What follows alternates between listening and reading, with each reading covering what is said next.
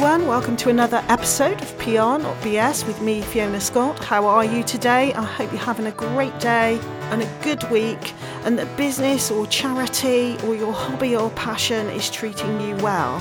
Today I'm joined by a lady that I met a few years ago. She came on actually really early on in my business career on one of my courses. I know her as Jane. She's often known as Lady Janey, but I'm going to let her introduce herself. So welcome.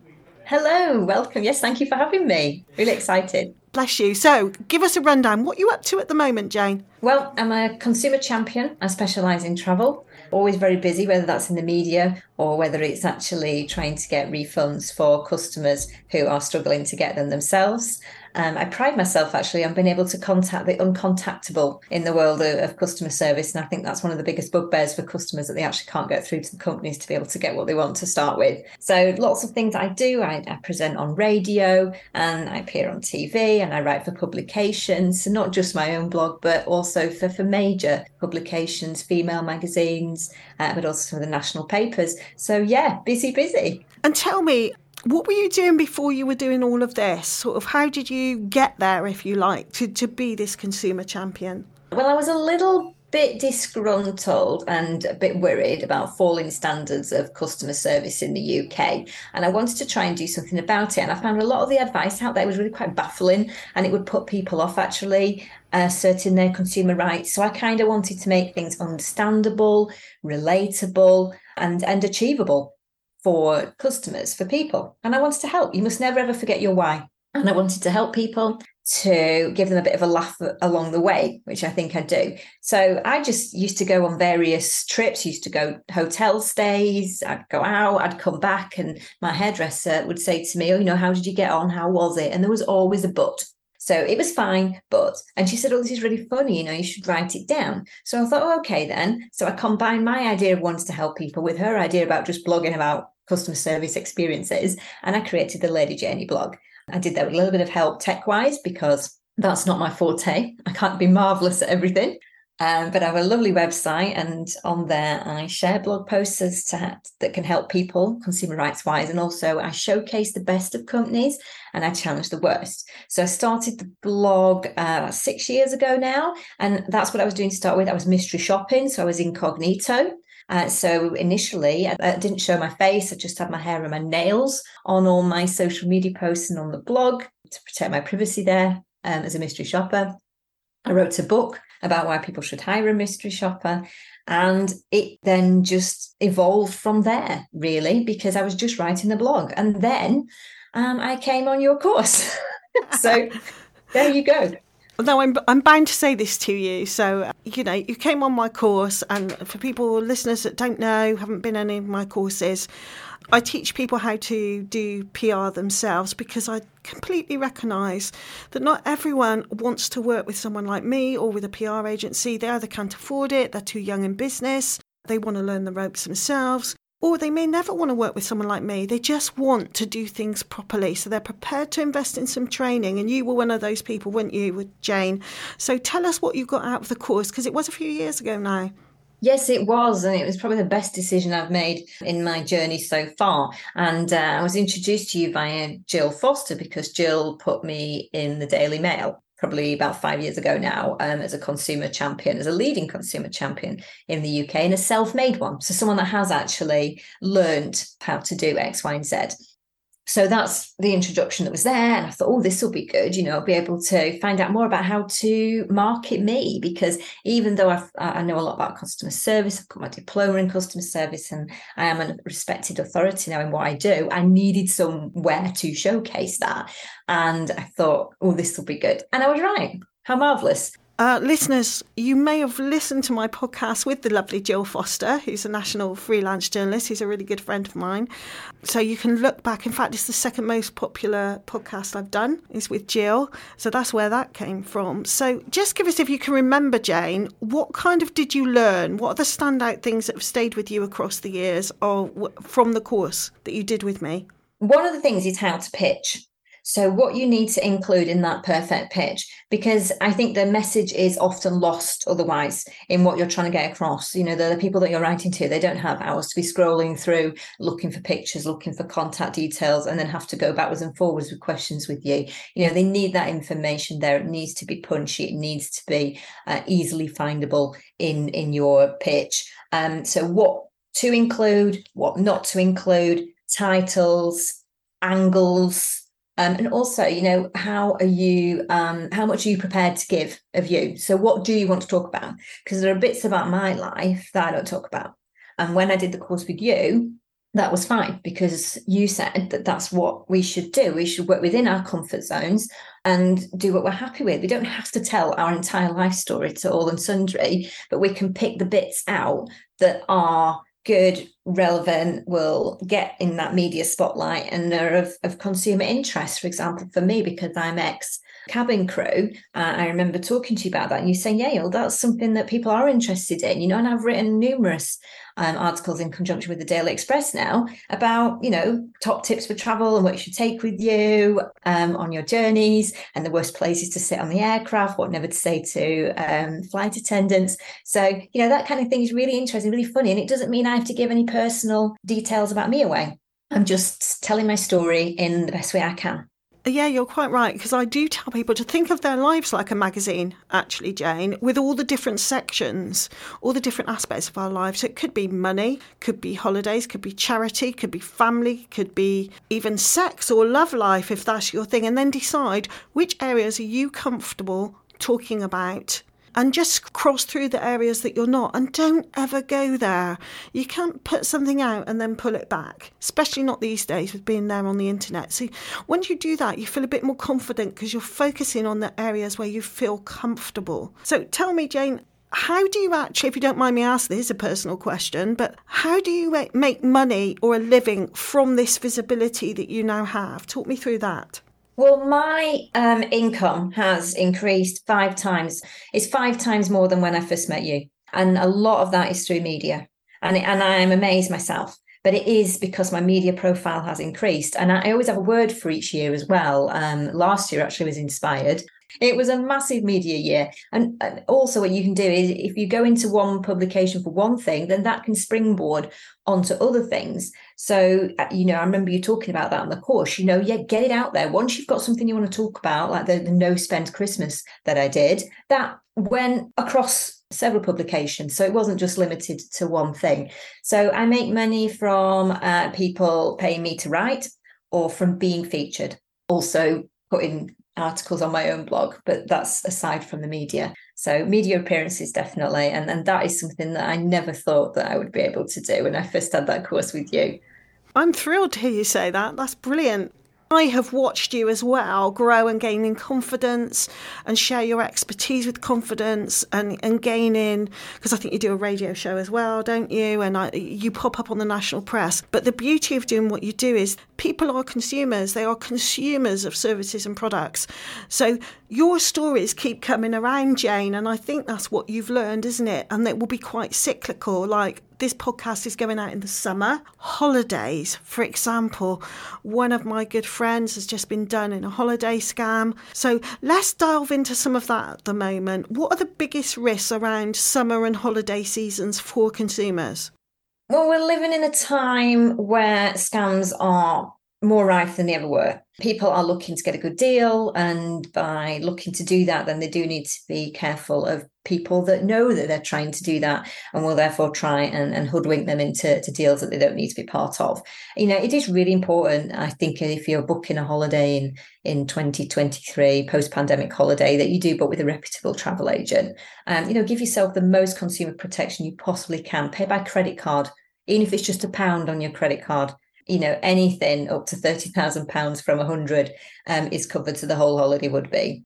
Package travel and linked travel arrangements 2018. So book a package holiday and get yourself travel insurance. That the price you pay could be a lot higher than your premium if you don't do that. I think we need to go into the summer with our eyes open. We have had 2 years now of travel chaos. We've just gone through an Easter of travel chaos. So summer's likely going to throw a few spanners in the work as well. And you need to be prepared for that as customers. and you need to make sure that you have a contingency fund should you get stuck somewhere and you need to get yourself back and maybe cover those costs in the meantime. I don't want to put a dampener on everybody's holiday, but I just think you need to be really savvy. I think you do. I mean, I've noticed this last few years that on Facebook people are advertising their Airbnbs, their villas, and it always makes me nervous. Do they really exist? Is this a scam? And I just think the potential for being caught out is much greater. The opportunities are greater with social media, but the potential for scams are greater. Yeah, that's right. And you do need to check the reviews. Don't engage in any conversation off the site. So if they try and encourage you to contact them by email or phone number away from the Airbnb site, wherever you are, then that's something that should be a red flag for you. And also to make payment off the actual platform. You are best to be able to pay by credit card if you possibly can. And bank transfer is not going to give you much protection at all. In fact, there's none. And I wanted to ask you also, Jane, I mean, slightly, I guess, more positive. I mean, have you been pitching or done anything on tips for the cost of living crisis, which is very all-consuming at the moment? Yes, well, another string to my bow is that I'm an award-winning UK money blogger. So I'm very proud of that. And I'm People's Choice as well. So people like what I write, which is good to hear. But yeah, I regularly write money saving tips, and this links nicely into the travel sector as well. In fact, my most recent submissions have been for Take a Break magazine, and I've written about how to create a holiday budget and also how to save money on your holidays. And I've also done the same for national publications in years previous. So, and as you say, this is kind of an evergreen content which just changes every year, but it's still kind of the similar principles. So yeah, definitely money saving tips, predominantly travel, but also across the board in retail, hospitality, whatever you can possibly think of. I've talked about it. And Jane, let's go to your blog. I mean, let's talk about some nuts and bolts about that. How often do you blog, and how do you get eyes on your blog? So talk to us about that. Yeah, well, the blogging bit was something I use the blog as a platform to showcase my fabulousness, if that's a word. So basically, I wanted it to actually showcase what I do. I didn't really use it properly as a blogger until probably late last year, because that's all it was, just a platform for me to show what I was doing. But even that I wasn't doing properly because I hadn't really got a list of everything that I had appeared and done. But I've included that now. It's on my Work With Me section. And it's not even everything I've done, because I've probably need about 20 pages extra of a blog, but it is there now. And when I read back through that, because it dates back, to kind of when we met and I did the course, and I thought, oh goodness, look at how much media coverage I've had, and I wonder if I need thanks for that, and thought of your good self. Blog-wise now, I regularly post myself about consumer issues. I do the odd review, only on products and services that I think are credible to be good enough to be on the blog. I have my good name to keep. And also I do put on there when I have appeared on different platforms, in different publications, so that people can see that. But I'm getting to get people to the blog, I've had to learn all about SEO. And that now is something that is still ongoing, but it is bringing traffic to the blog. But of course, when you are featured in the media, you get those backlinks. And if you get the backlinks, then that's great, because that's going to build your DA. I'm getting more people contacting me because my domain authority now for the website is very, very good. So that means that people do want to publish guest posts and put links into my posts. So on a weekly basis, do you think, right, this week I'm going to write 3 blogs or 1 blog or 10? What is your level of content output? I try to publish 1 blog per week of my own, and I often have 1 guest post, sponsored post that will slot in around that. I don't really want to just write for the sake of it.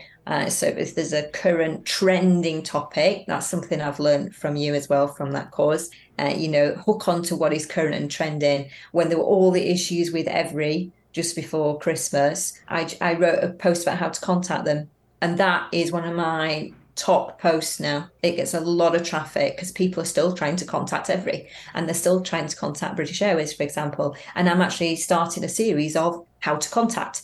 So by the time this podcast goes out, then there should be how to contact a whole range of companies, because that is what customers find frustrating. So I think the site is also now, it's a source of information. So as well as a way of making things more accessible, and understandable for people, like I've written about mortgages, different types of mortgages, for example, then it's also so that people can find the information that they need in a relatively quick search. And I've been really pleased because I'm actually now on page 1, I think, for every on Google. So I'm like, yay.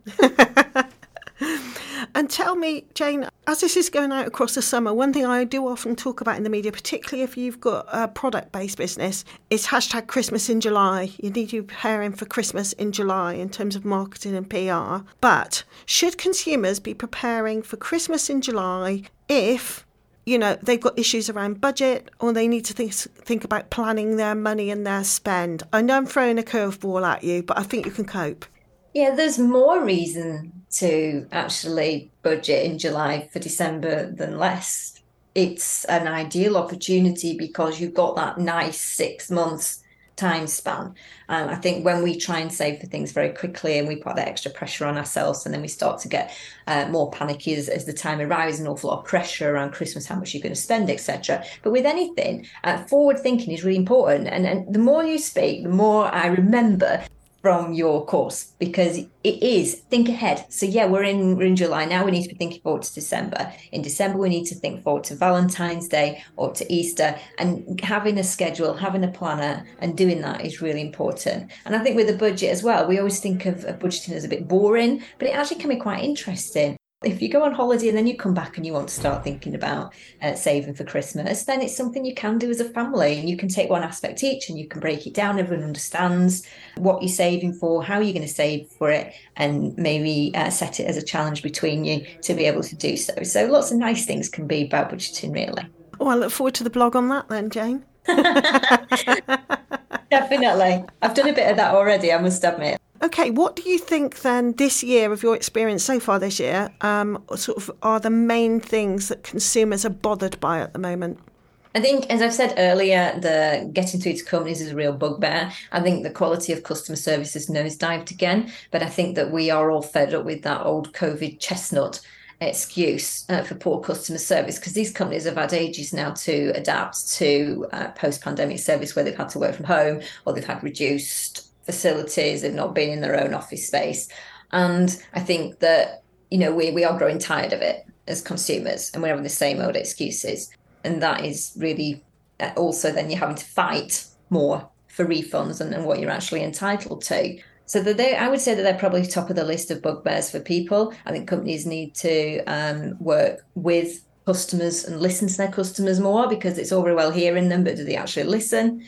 No, they don't. But we also need to be better customers, because we are not very good at asserting our consumer rights. And actually, by being a better customer, you can have a better customer service experience. So by being mindful yourself, and also you have a little bit of awareness of, yes, of course it's tough and things have changed, and the person you're speaking to might not have the remit to give you X, Y, and Z, but the way you explain your case and what you ask for, and the way you actually make that complaint, in inverted commas, because I don't like the word complaint, you know, the way you say something is wrong can make all the difference to you. And we're living in a time where customer service staff are getting a lot of unnecessary verbal abuse, physical abuse in some instances, and it's just not acceptable on any level. I mean, customer service is a two-way street, and we need to work together, really, not against each other. I've got to pick you up on this. So why don't you like the word complaint?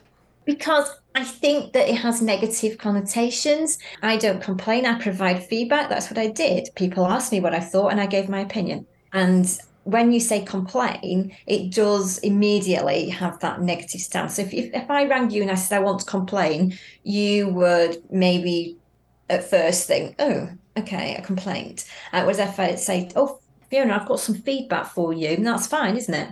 That sounds so much better. And also your tone of voice when you're speaking to a company about your issue, if you smile while you're doing it, then you don't sound as cross. It's a really good little technique, just generally for your own mindfulness, because after ringing, spending hours on hold, listening to the same old tune of holding music just drives people insane. And then by the time you actually speak to someone, you're about ready to burst. So it can be quite a good technique to calm yourself down. But I think, yeah, complaint is just complaining is feedback with a real image problem. Do you think you get better results by being a bit more thoughtful about how you frame your feedback? Yes, I think that you definitely do. I think it's your approach to it. I've been in situations where I haven't said the right thing at the right time, and that's how I've learned how to do this. It needs to be a well-structured complaint, and it needs to be one that can actually understand. When we're upset and we're stressed, then we tend to put a lot of emotion into what we're writing or what we're saying. And that means that your message about what you're actually providing feedback about is lost, or what you're actually asking for help with. So state clearly what the issue is, provide supporting evidence, provide contact details, keep it concise and brief, take all that emotion out of it if you possibly can. Get someone else to read it for you, because when they're reading it, if they can hear you shouting almost at the text, then you know that maybe you just need to make a few adjustments. It might be better to have a rant first and then to actually make it concise, make it readable, and say what you want the company to do about it.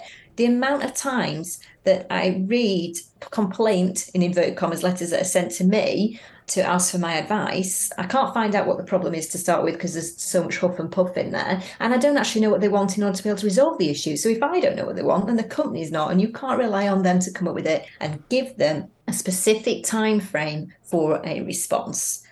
Be persistent, make sure you do follow it up. 7 days is perfectly realistic, it's perfectly acceptable for a company response to you. Brilliant. Well, that's it in a nutshell. You now all know what to do. But Jane, just in case people forget, how do they find you? It's ladyjanie.co.uk, and I'm on all social media as Lady Janie 75. Marvellous. Jane is not 75, I'm just saying that. She's far younger than that, far younger than me. Jane, it's marvellous to talk to you. Thank you so much. And I'm sure I'll be getting you back on the show again, probably in a year or so, if that's all right with you. Yes, thank you very much for the invitation. It's been lovely, and thank you so much for making all this a reality for me. You know, my dreams have come true in so many ways. Oh, thank you, Jane. That means a lot to me. So if you'd like your dreams to come true in the same way that Jane's have, you can find me at scottmedia.uk. I've got a Facebook group called Fiona Scott's PR Tribe where I advertise all my stuff, so you can pop along to join that. Or you can find me on Twitter at the Fiona Scott, and also LinkedIn, Instagram. Not so much on TikTok yet, but that's to come. I hope you've enjoyed this week's podcast. You'll be listening to me again very soon, I hope. Take care.